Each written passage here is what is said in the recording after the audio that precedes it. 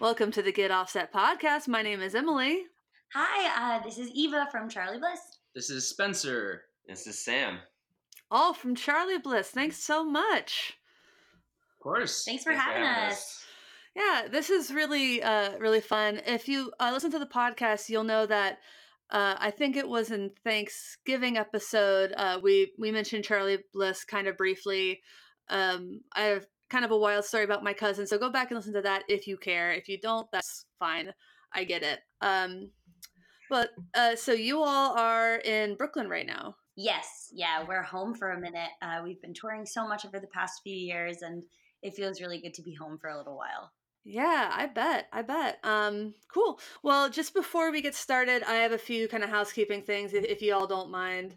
Let me look at my Patreon. So Get Offset has a Patreon. If you want to support us, that would be so nice of you to do. We have, I think, a $1 level, $5 level, a $10 level, and for $25 a month, I will write you a song. Cool. No promises on anything about the quality of that song.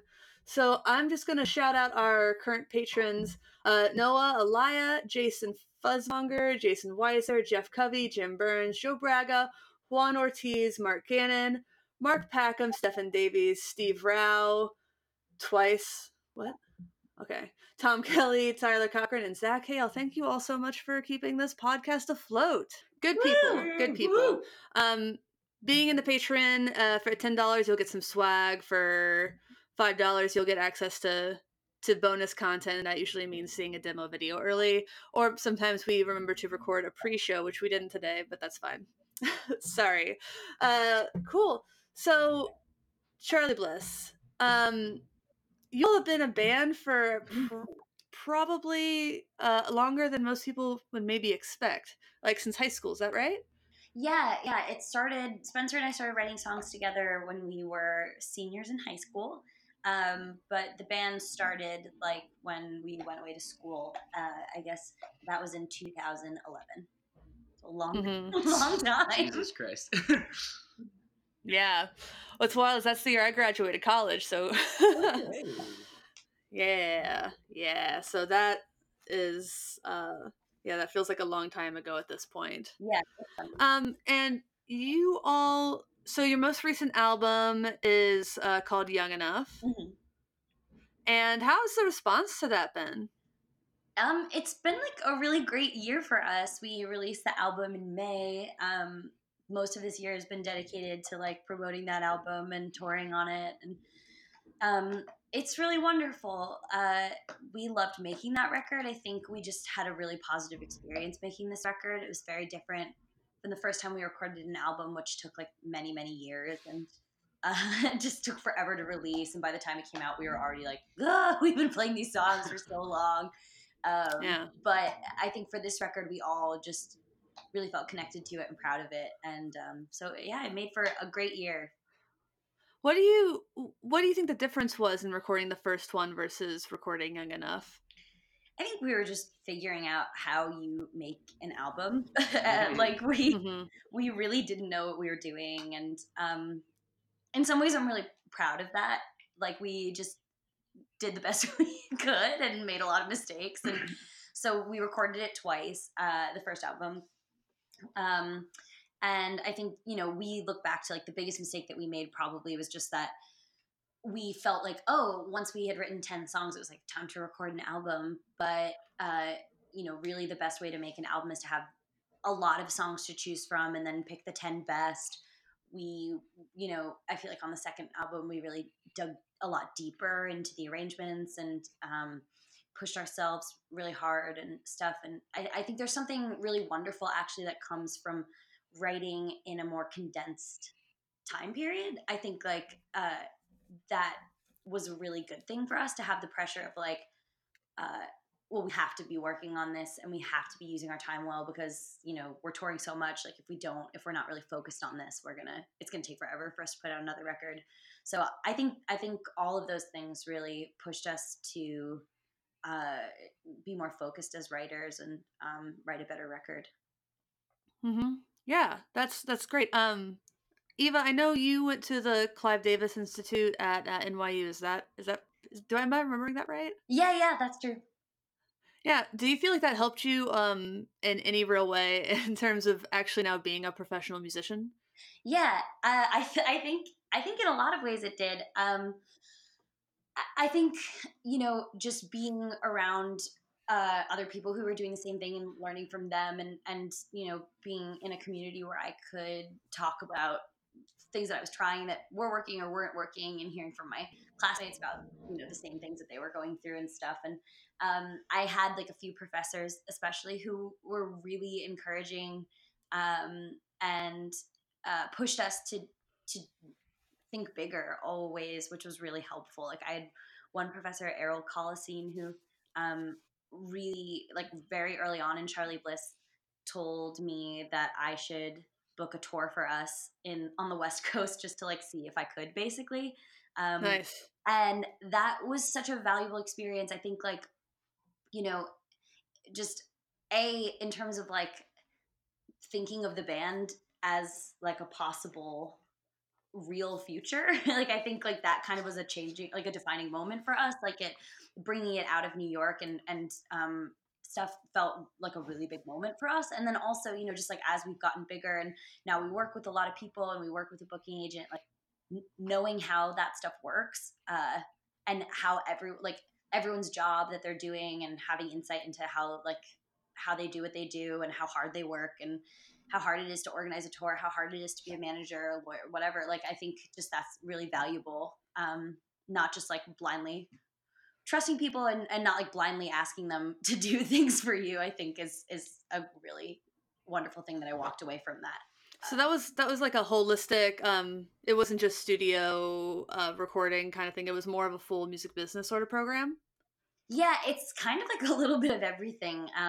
There's definitely like music production, but there's also like music performance, songwriting, music business. So it was. I felt like it was a very holistic education. There's certainly some of my classmates were in it more so for like the production side of things, and I feel really lucky that I learned some of that, but that wasn't my main focus in the But program. now you have the vocabulary. Yeah, Yeah. for sure. I always like asking people who study music business that question. I studied music business and majored in it also. So, but in Nashville, Tennessee.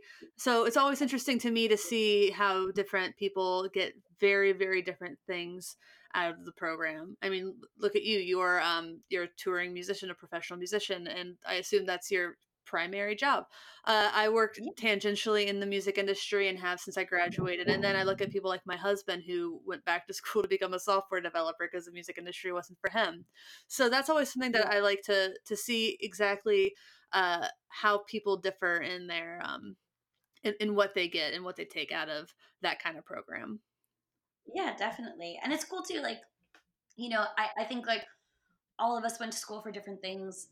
Sam went to school for like classical percussion, and Spencer was like an English major, creative writing major, and Dan studied theater. And it's cool. Like, it's been really interesting to see how like that all of us and what we studied has really like has had uh, has made an impact on the band, and how we pursue things. Yeah, I can see all of those coming in handy. Definitely. Yeah, nice. So you also mentioned how with Guppy you thought that you would just go in with 10 songs, and then you had to record those 10 songs. But with Young Enough, you came in with more, and that eventually you released those some of those extra songs as the Supermoon EP, and that's something I had a few questions about because just of the songwriting process. It's really interesting to hear um, those tracks and then listen back to Young Enough. And there are a few times where I was listening to the EP and I was wondering, this is kind of a harder question to ask. Elvis Costello, you know, probably his most well known song is Allison, and he had several songs that were later released as B sides or unreleased tracks. That he said that he listened back to them later and realized he was trying to write Allison and just didn't know how to yet. Did you feel that way about any of the Hmm. tracks on Supermoon?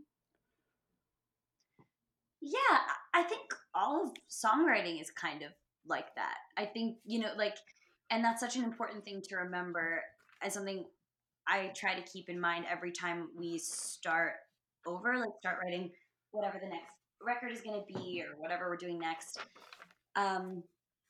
I think, like, you know, with every record, you of course have one song that's like, oh, this is going to be the song to beat. This is my favorite song that I've ever written. Or I'm so super proud of this song. And then you love it for a while, and then it becomes this kind of like looming shadow over everything you do, where you're like, oh, how am I going to do that again? Like, what did I do to get there? Like, how can I replicate that?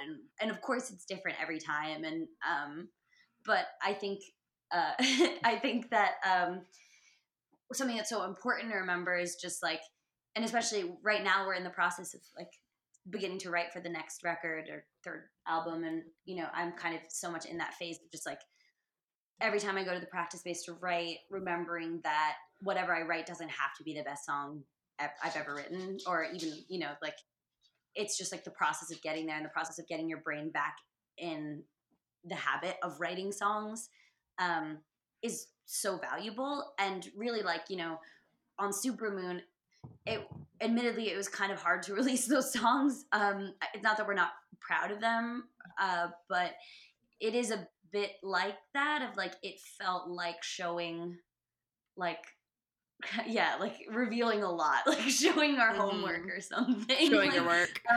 and yeah, exactly, it was like a little, yeah, it felt a bit vulnerable to show these songs that were like songs that, you know, yeah, were the work in progress songs to getting to Young Enough. But, you know, it's cool to hear that it's in some ways like enhances the experience of listening to Young Enough. That is cool. Nice.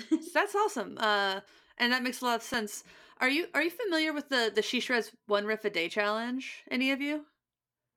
Yeah, I've been seeing a lot of that on social media. Yeah. Yeah, that kind of reminds me of that a lot. Just the idea of it doesn't have to be perfect, but just sitting down for 10, 15 minutes every day and just kind of practicing your instrument or trying to write a little something. I've done it 2 times now, and each time I've come out and just written at least 5 things that I was really, really proud of. They're not fully formed or anything all the time, but just the idea of going in and building off of something else and not putting too much pressure on yourself to create that perfect thing is very Yeah, valuable.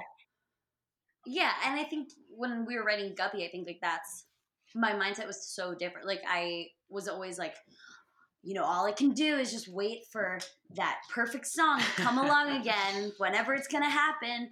And so the process of writing that record was really slow, because I really think that, like, you know, towards the end of writing Young Enough, we were just writing constantly. Yeah. And I believe that writing breeds more writing, like, so, and better writing. Like when you're just like, your brain is in that setting, you just like are going to write better because, you know, like anything else, it's like when you're in the habit, you're going to be better at it. So, yeah, I think having some kind of like practice of writing every day or writing however many times a week or whatever, I really feel like that makes a big difference. I believe in 30-day challenges. Hell yeah. I'm doing a 30-day yoga challenge nice. right now. Awesome. Cool. Well, I gotta take a second to thank our sponsor for the episode is Dwarfcraft Devices, based out of Eau Claire, Wisconsin. If you're listening to this episode on Tuesday, the 14th, then yesterday we announced that we're giving away a limited edition pink Grazer pedal on our Instagram. So head over to the Get Offset Instagram and check that out. The Grazer is my favorite Dwarfcraft pedal. It is hard to explain, but basically it listens to your playing, takes little micro samples of your playing, and then spits it back out in a glitchy, pitchy sort of way. So also have a demo of that, so you can listen before you try to win. My personal favorite pedal that I would have on my board always if my singer let me. Sorry, Jenna, to throw you under the bus like that. So yeah, Dwarfcraft Devices, check them out, enter the contest. Good luck. Fun pedal. What pedals do you all play?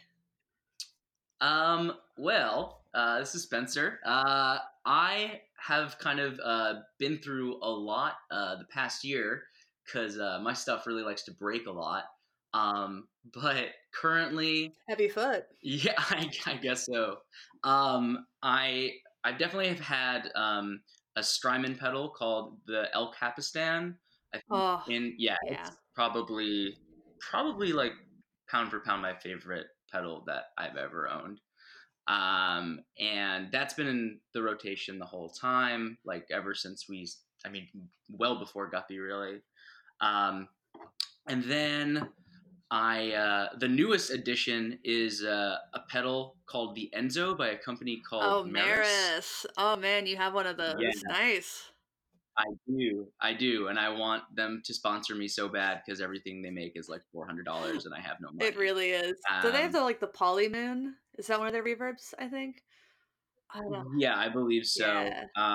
But I mean, I say that with honestly like no like ill intent at all. Like everything they do, it's worth like every Oh, penny. totally. I've toured with it now for like the better part of a year, and I haven't had a single problem with it, which like I can't really say for many other pedals. But no, it's great. I mean, obviously, Young Enough is a much more synth heavy record, and there are like fewer guitar centric songs. I mean, there's guitar on every song, of course, but I think the focal point of the majority of the songs are more textural and more synth driven, which presents a big problem for a guitar player who does not know how to play piano at all. Thank you. I try. I fumble my way through. What about that pedal that kind of makes your guitar sound like a synth? That's the That's what one. you're talking That's about. the one. There you go. There you Yeah. go. So it was definitely purchased in a moment of desperation of not wanting to be kicked out of the band because I needed to do something during our live show. Yeah, we were really thinking about it. They were gonna give me the boot. That pedal tracks so surprisingly well. Yeah, I tried like a bunch of like these synth replicator pedals. I made like just a day of it. I just went down to one of the guitar stores I really love in Manhattan, and I just kind of brought like all of the synth, quote unquote, synth pedals that they had there, and not like there's some great stuff out there, but like nothing came close. I don't think just to like Yeah. the versatility that the Enzo has, and just how reliable and dependable it is. Like it doesn't glitch out at all. As you said, the tracking is like. I mean, it really does just make your guitar sound like a synth. It's perfect. I've never heard anything as perfect. Yeah. It helps you get that funky John Frusciante tone. Spencer, do you want to talk about the? No. Spencer has a history of posting on John Frusciante message boards that he'd love to tell you. Sam is here to tell me this entire time. Sam will just be here to make me look as bad as possible. Everyone's big brother. Sam is the world's Universal, big brother. universal Seriously. big brother. I get that. If there is dirt, Sam has found it and will make sure to publicize it far and wide. Yes, the rumors are true. I used to be very active in the online guitar message board community, which is really cool. It's a very weird Really, space. Yep, it is. There's a lot of strange masculinity going on those message boards. Oh, it is. Let me tell you. It's so bad. It's so bad. I am male on every single one of those message boards I've ever been on. Yeah, Yeah. it's like a locker room. Not great. It's really not. Some of them are getting better, but really they're not. Yeah. And Dan, bass daddy Dan just walked in. Hi. He's getting attacked by our dog. Oh my God. Ollie is mauling Dan right now. Okay, we need to talk. We need to talk about pets because usually on this podcast we talk about pets. Mine just ran out of the room. Oh. Ollie is Sam, his girlfriend's dog. He's attacking Dan with affection. Yeah, he is very Easy, man, snuggly. easy. He has very like human expressions. Oh, Sam, how can we describe Ollie? He's 1.5 years old, and he's a total mix, and he's really rambunctious and playful, and loves people very much. And Dan is Aw. He's a very handsome, beautiful dog. It's true. I haven't seen him in a while, so he's taking stock of me and deciding. Aw. Nice. Oh. Tell Cool. us about your pet. I have a black cat named Princess Carrie Fisher. She is the opposite Aw. of social, hates people, loves me. Mm-hmm. But I think that's how cats are. Yeah. That's how cats are supposed to be. True. some cats are really social, and mine just hides from strangers. But she's just this cute little black void, and Aww. I love it when she hides. You go to like peek under the bed, and all you see are these two yellow eyes staring back at you. But she's a snuggler with me. I work from home. I'm basically a freelancer, and she comes and hangs out with me most of my work day, and then she'll go back up to the bed and hang out. Aww. Yeah, she was I don't know what happened to her in her past life. She was about 4 or 5 when we got her, and just has some weird things that she's scared of. So makes you wonder a little bit what people did to the animals before you adopt them. I know. Our dog has like intense separation anxiety, and so yeah, and one of his ears stands up, one of his ears flops Aw. down. And so I'm like, what happened to you? Who did this to you? Yeah. Who did this? Does Ollie like music? He loves Herbie Hancock. Actually, Oh, it's really nice. weird. We put on Watermelon Man, and he goes nuts. He starts running around like crazy with like the whatever the pan flutes or something, whatever they're playing. Yeah. Wow. Ollie's loving it. Oh, amazing. Yeah. Cool. Well, it sounds like Dan is there. Does Dan want to introduce himself? Oh yeah, I'm Dan. I play bass in Charlie Bliss, and as if I don't have any pets, but I am obsessed with French bulldogs. I'm wearing my Frenchie socks right now. Oh, amazing. I would pull the trigger and get one, but they're like $4,000, and they all have intense health problems, so Yeah. it's kind of tough. But I do want one. Yeah, it's hard when you really want that breed that has that bad issue. My brother has a corgi, and yeah, that thing's hips aren't great. Yeah, I mean it's tough. It's like I crumble when I see them, so I like feel like it's right, but I just don't know if I can pay the vet bills and just the price to get one is crazy. Plus we're Yeah. on tour all the time, so I don't know. It'd be Yeah. kind of good for my boyfriend to take control of taking care of it most of the time. Mm-hmm.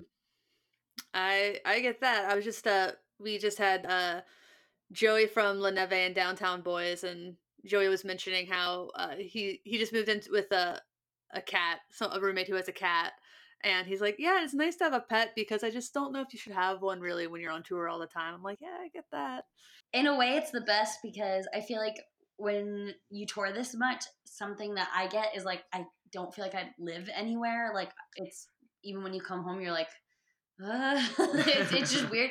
And when Ollie, like Sam and his girlfriend and I live together, and when Ollie, like when we get back and Ollie goes like totally nuts when we walk in the door, it makes me feel like okay, like I'm like yes, I live here. This is the dog that I hang out Aw. with. He's happy. That's home. Home is where your dog lives. That's gotta be a bumper sticker and some restaurant in Pennsylvania. Yeah. Nice. So, Did you hear that? Oh, Ollie's like, oh yeah, He just said hi. nice. He's a friend of the pod. Oh my God. I'll make it louder when I edit the episode. All right, so the next topic on my list of topics is the Josie and the Pussycats movie, because Eve, I heard you're also a fan of this movie, and I don't ever get to talk about it. oh my god, it's my favorite. Yeah, Sam and I grew up watching it like once a week at least. It's so underrated, and I don't understand why it's so underrated. The music is great. It's hilarious. It's relative. Trust me, you're preaching to the choir. We love that movie, and yeah, I really count that soundtrack as being like one of the most influential records I listened to growing up. Really, like I would just have it on repeat. It was like that, Dixie Chicks, and Michelle Branch was like all I listened to when I was little. And I really feel like the older I get, the more I'm like, wow, like it's had a massive like influence over my songwriting. I think it's aged really well too. I think it's become kind of a cult favorite, and maybe it was underrated when it came out, but I feel like over time people have come to like really respect it as like being like an amazing movie. I mean, the cast is incredible, the Yes. songs are great. Like it's just, I think when Ahead of its time. Yeah, it's Really ahead of ahead its of its time. time. I think the instrument miming is not bad. No, though I will say, like, one of the darkest days of my childhood was discovering that, like, Rachel Lee Cook and, like, Tara Reid weren't actually playing their instrument. I was like, what? Like, there's a scene where, like, it occurred to me one day to watch the bonus features on the DVD, and you see who I now know is Kay Hanley in the studio with, like, Rosario Dawson and Tara Reid. And I was like, wait a second, who's that? Like, why? Where's Josie? Like, why is Josie singing the song? And I was devastated. Like, really, like, I felt like everything was a lie. And it really messed me up. Though now, as an adult, like, that's one of my favorite things about the movie is, like, as I've gotten older, like, discovering that Kay Hanley sang it all and wrote on some of the songs and, like, like members of That Dog and Adam Schlesinger and from Fountains of Wayne, like it just makes it all more. I'm like, oh yeah, like that's why I've gravitated towards all these things that I've gravitated towards as an adult is because of this totally. movie. I mean, I think that when I saw Josie and the Pussycats the first time, I might have already known Letters to Cleo for some reason. So could it have been from 10 Things I Hate About it's You? 100% either that or my mom. That's my other favorite movie. Oh yeah, Seattle. Yeah. Did you guys go to the Troll Under the Bridge when you were in Seattle? No, but I would love to. I really want to. It's pretty dope. It's pretty cool. It's dirtier now than it was in that movie. I think they power washed it or something. Oh, But wow. that Troll is wild because they the whole reason it was built was to reduce the amount of drug deals that were happening under that bridge. And it worked. They're like, well, we'll just build a tourist attraction under the bridge and then junkies won't come here. And it worked. That's cool. Yeah. All right. Art for good things. That's nice, I guess. Yeah. Yeah. Cool. Yeah. I just watched Josie and the Pussycats the other day. Again, my husband had never seen it, so I made him watch it, and he liked it too. Yeah, just such a great cast. And I think that people when they haven't seen it, and then you show it to them, and they're like, "What? Like this movie is unbelievable." It's hilarious and very good.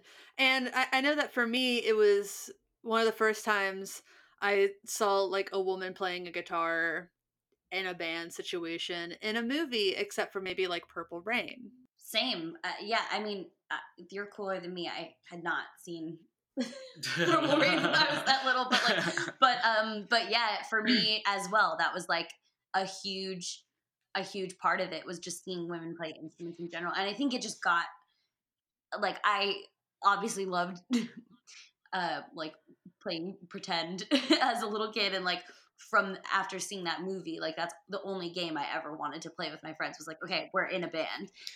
Like, and growing up, like I'm the youngest of three, and obviously my brother plays drums and Charlie Bliss and stuff, but our other brother plays guitar. And like, you know, even though like I could never actually convince my friends to start a band with me growing up, like I do think that like even just like seeing that and having that be in your brain and thinking like, oh wow, like I guess I could do that because I saw them do that in that movie. I think like it really clearly affected my decisions later in life. Yeah. So yeah. Yeah. Did you start playing guitar after you saw that movie? No, it was a while before not a while. I guess I started teaching myself to play guitar when I was like 16 or so. And Spencer helped me learn how to play guitar, and would like anytime I would hit something and like not be able to figure out how to do it, he would teach me over FaceTime. Oh, nice. Oh yeah, very age difference. That's right. I chat video conference calls at the time. Some offshoot of AIM. But yeah, that's really like Charlie Bliss started over iMessage. Yeah. iChat, whatever it was called then. I have no idea.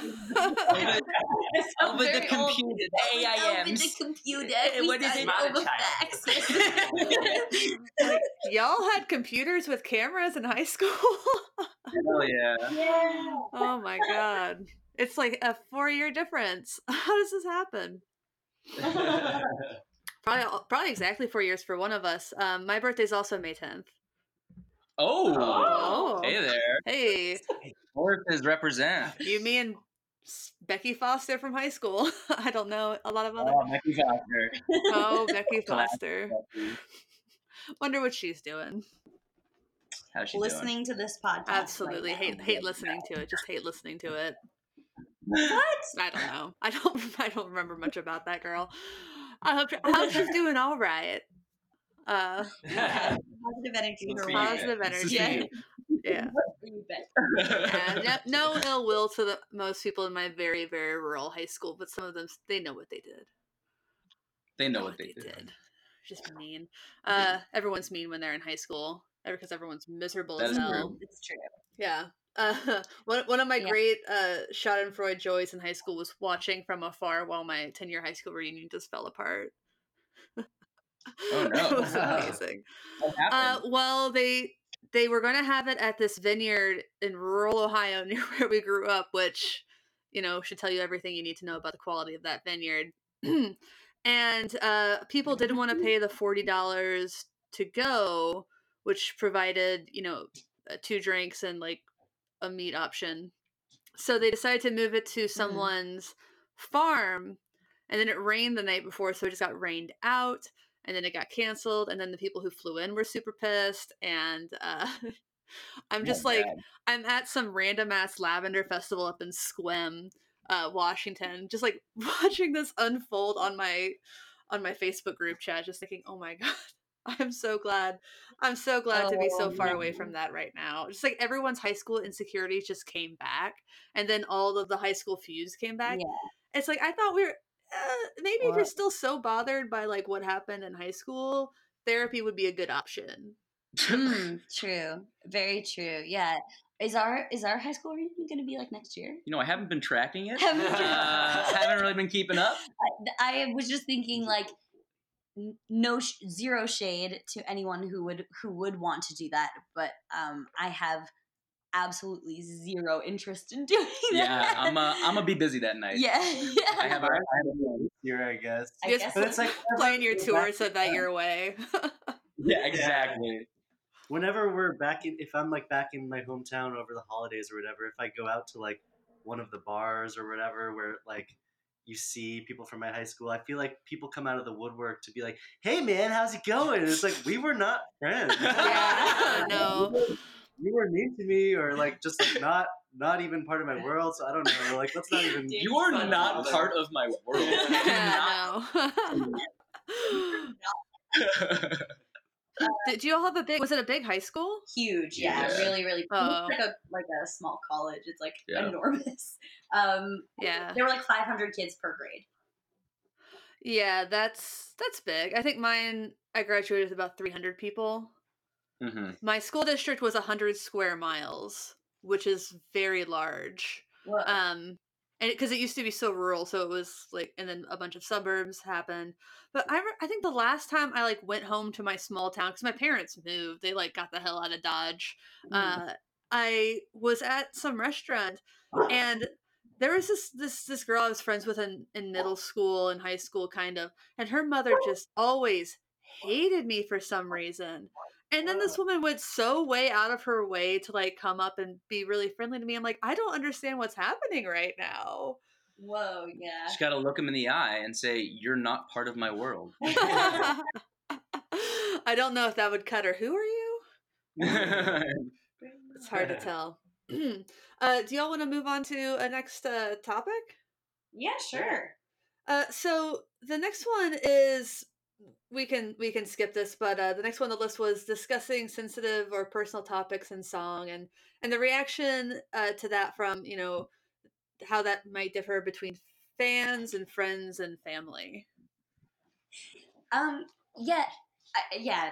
I'm happy to talk about it. It's definitely like Young Enough was a very personal record, but Guppy as well. And I think like that's kind of like, I don't know. I really admire people who write songs like and write characters and like fictional lyrics.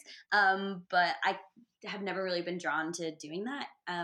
So, Young Enough is a super personal record, and details like a really toxic relationship that I was in, an abusive relationship. But I think like overall, it was just, as much as it was a really challenging experience, before the record came out, especially like having to sort of have some difficult conversations with my family members and people who maybe like didn't know that all of that had happened to me was really difficult and confusing. And that was actually like the harder part. I think when the record finally came out and like our fans got to hear it and we were honest about what it was about and the subject matter, that was just like such a positive and wonderful experience. I feel like I am really lucky to have received so much support back from the people who like our music, and whether that's like just seeing people in the audience really like go for it and seeing them really connect to certain songs on the record, or talking to people after our shows and hearing that they've been through something similar, it has just been I think it's been a really like healing year for me. I feel really grateful for the experience.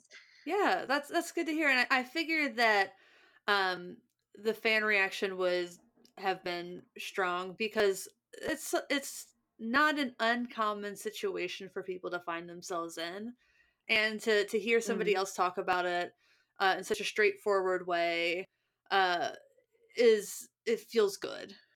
Yeah. Oh, thank you. Yeah, and it felt good to talk about it. I think like something that is so like insidious about like abuse and stuff like that is just that you feel compelled to keep it a secret. And you don't want to tell people about it. It feels like something you should be ashamed of. And obviously that only makes it affect you even more so. And I feel like this has just been such a great example of that for me, of just like, if you are open with people and if you are willing to connect over things that feel like difficult to talk about, it's just it's really kind of helps free you from shame and that cycle. I mean, there's a reason that talk therapy feels so good, but it can only go like just even talking to one person is very helpful. I know for me personally, but to go out and tell more people about these traumatic things that happen to you and me and a lot of people,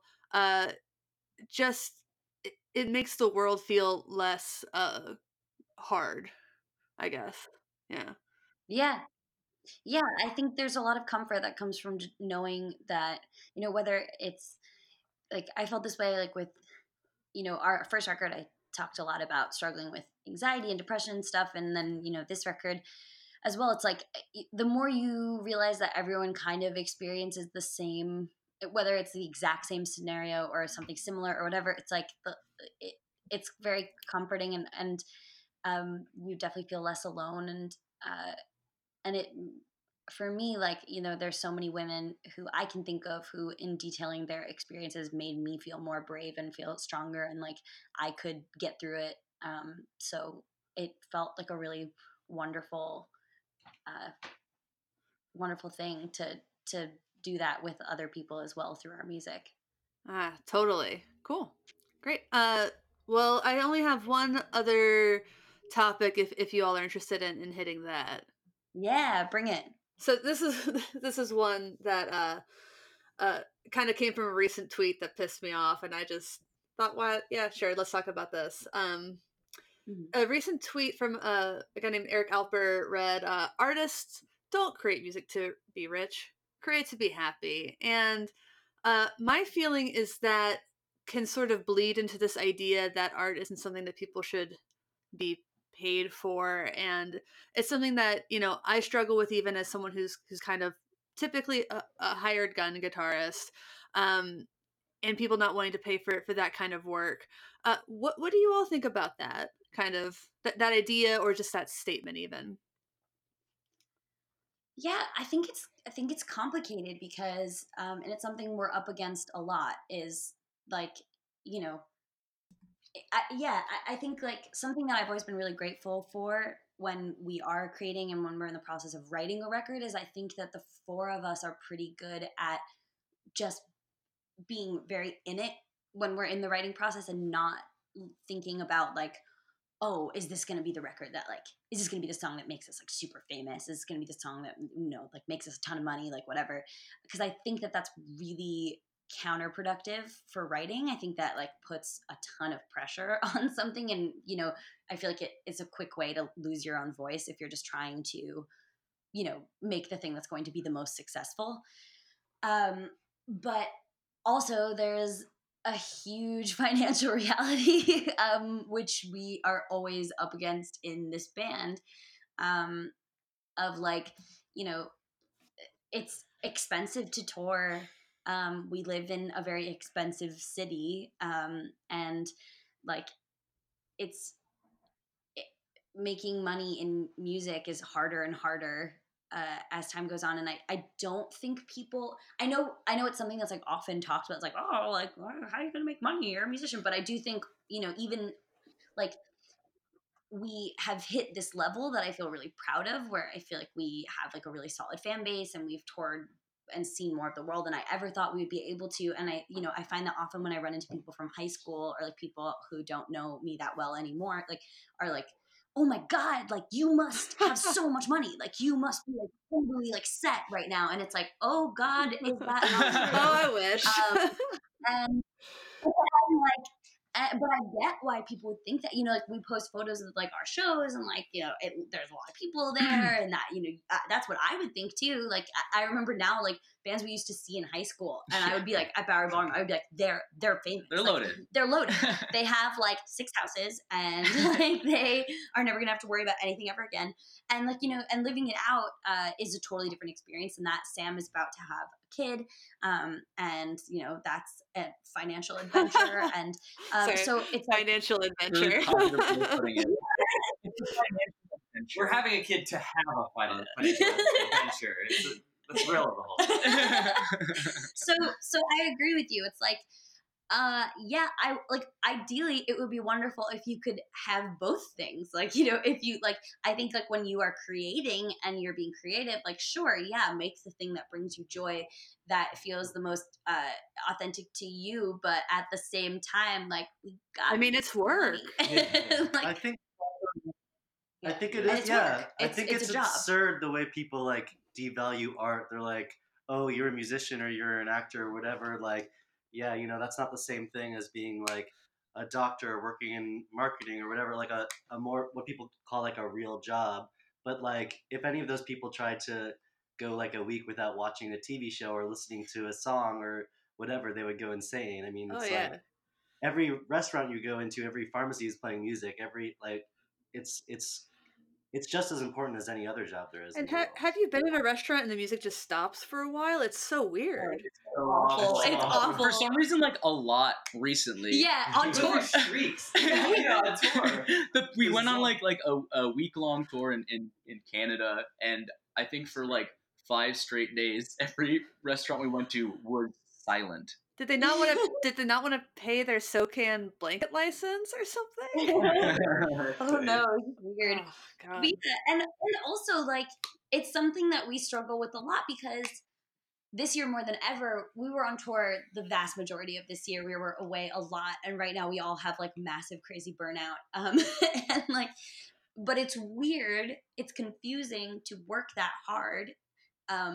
And then come home and have no money. Like, yeah. I think sometimes I really struggle with that and come home and I'm like, am I a slacker? Like, am I, like, I don't know, like, what does this mean about who I am and where I'm at in my life? Like, we get, we're getting quote unquote older, not really, but like, there's certain things that like milestones you have for yourself where you're like, oh no, when I'm this age, I'll have XYZ or whatever, I'll be able to do this. And, it's, those things are things that we're still struggling with. Like none of us have like a retirement fund growing or anything. Like I can barely pay my rent. So like, it's confusing.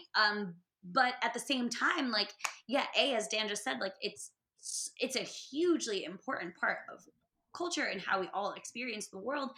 And like as a job, it's like a really hard job. I think like people often are like, oh, you're so lucky. You're just like on tour all the time. You're just like seeing the world. And it's like, yeah, it's true. But really we see like one street in every city in the world, like to where the venue is that we're playing. And then we have to leave early the next morning.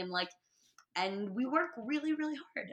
And we're lucky because we're doing what we love. But, you know, it's a tough thing. I would say like about that tweet, like I think the worst thing about it is just like it's not black or white. Right. It's like that, you know, like both of those things are true.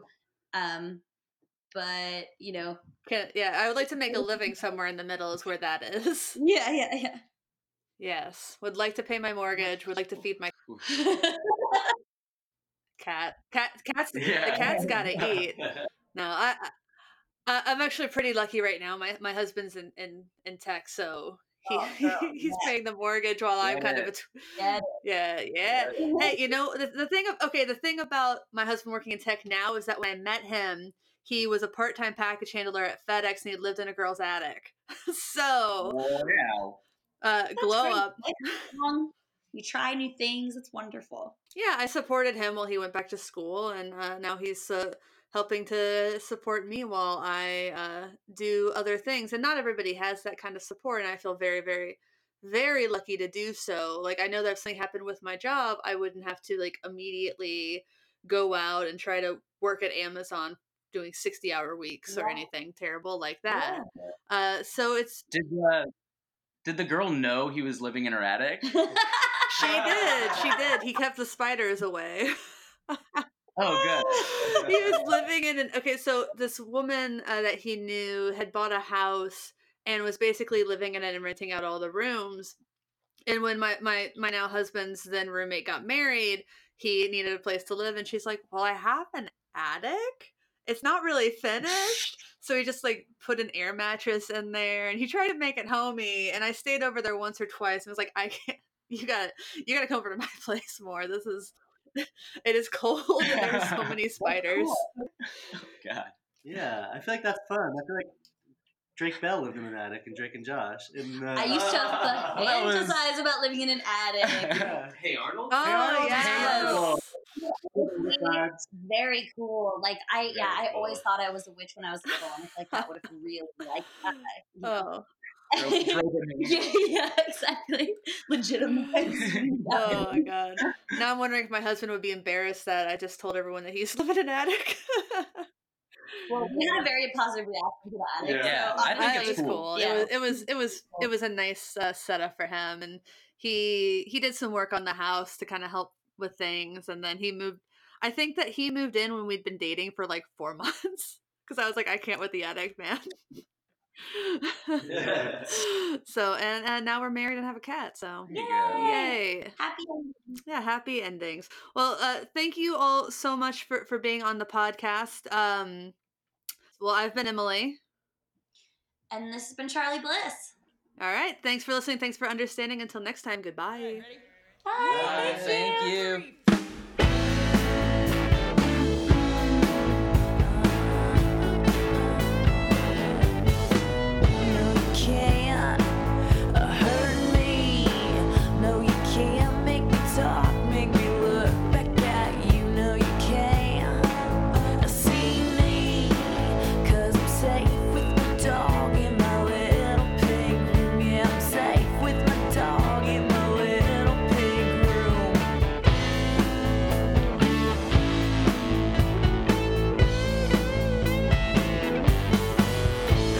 Yeah.